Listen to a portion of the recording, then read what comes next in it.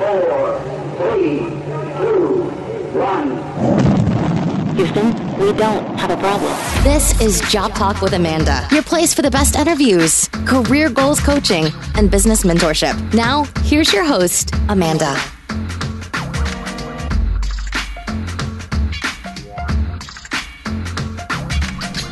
Hi, this is Amanda with Job Talk with Amanda, and today we're going to be discussing 11 traits of the worst boss ever. Who of you have ever had a horrible, horrible boss? I know I have. I had one really bad one, but most of them have been awesome and great bosses. But yeah, you always have at least that one bad experience with the boss. So let's get into details. So the 11 bad habits of a horrible boss. So everyone at some point in their career has had a boss from hell, the person that crushes your spirit on a daily basis and makes going to work one of the things you hate most. The exceptional ones will inspire and encourage you. They believe in your talents and will go to bat for you when it is most needed. Luckily, my boss from hell, I think it was only for like about 6 months. And finally, I put in my 2 weeks notice. So in short amount of time that I was under leadership, I lost years worth of confidence. And as a result, I completely switched career paths following that job. But fortunately, I was able to circle back around and, get back into it. But that's what a demoralizing leader will do to you. They can ruin your career if you let them, and if not recognized early enough, it will take years to recover. Luckily, in my situation, I was able to notice it instantly.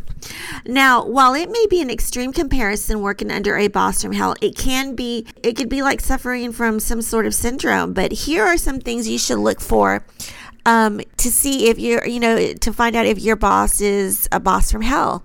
They micromanage you.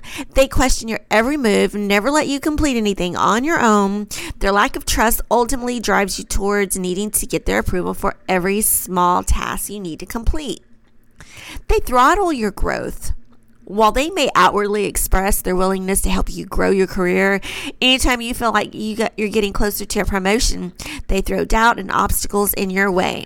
In true psychopath form, these leaders cannot accept their underlinings becoming more successful than themselves in both salary and status. They take credit for your work. One could argue that any manager is only as good as the people that work for them. While this is true, terrible leaders will take their employees' work and pass it off as their own. Worse yet, they have no qualms with throwing their staff under the bus if the work is subpar. Again, their only true motivation is themselves. They come in late, leave early, but expect you to arrive early and leave late. They are the definition of do as I say, not as I do.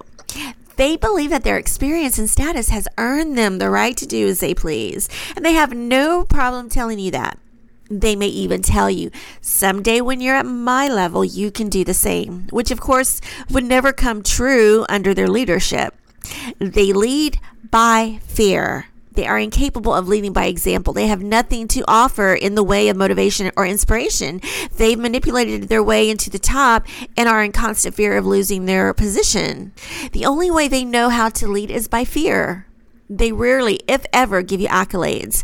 Since they know they can control you by fear, they have a hard time giving you any recognition when you've done something good. They believe that acknowledging accomplishments is a sign of weakness and you won't work as hard after you receive them. They demoralize you and your self-worth. They don't feel like employment is a two-way street. They believe that being employed by them is a privilege. And if it weren't for them, well, you would be out on the streets. And they remind you constantly how tough it would be to get another job and that you should feel lucky to even be employed. They take away your freedom of choice. One of the ways in which they micromanage your behaviors is by removing your ability to make independent choices. As long as you feel you can't make decisions on your own, they feel they can maintain control. If it turns out the decision was bad, it will undoubtedly be because you had given them bad information. They are indecisive and they blame you for missing deadlines. Decisions are the one thing that they are judged by their superiors, and therefore the longer they can delay them, the more time they are safe. Because of their indecisiveness, projects get delayed. However, when it comes to time to make a deadline, they still expect you to hit it. They are driven not by losing instead of winning. Just like in sports, there are those that play to win and those that play to not lose. The former takes risk and accepts challenges. The latter does just enough to squeak by. A terrible boss will stunt your potential growth with their own fear of losing. This one is just an awful one that I hate to see.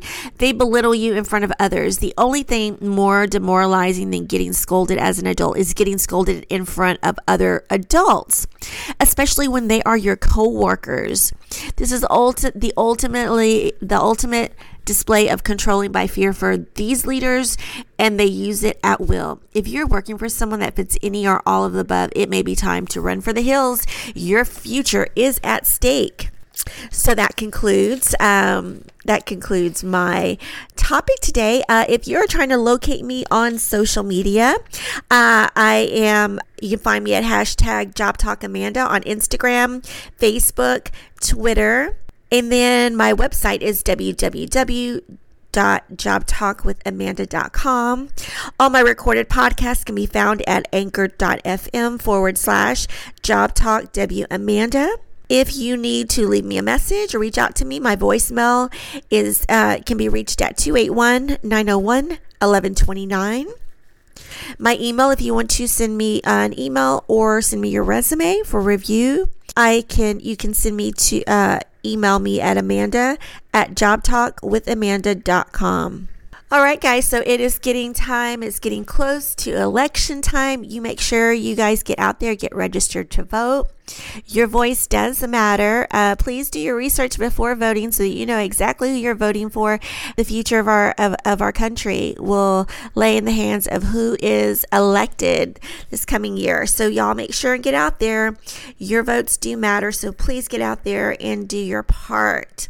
Again, if you are in need of a job, I do have some of the positions that I currently have right now are trucking positions. I have many of them available anywhere in the United States. All I need is for you to let me know your zip code, and I can give you a list of truck driving jobs that I have available. I also have some healthcare positions currently available. And I have a few refinery positions available. So you're interested in any of those jobs, please reach out to me at amanda@jobtalkwithamanda.com. I would love to receive your resume. All right. Well, thanks again. It's been a great day, and I wish you a great week. And we will talk to you next week. Thank you. Bye-bye.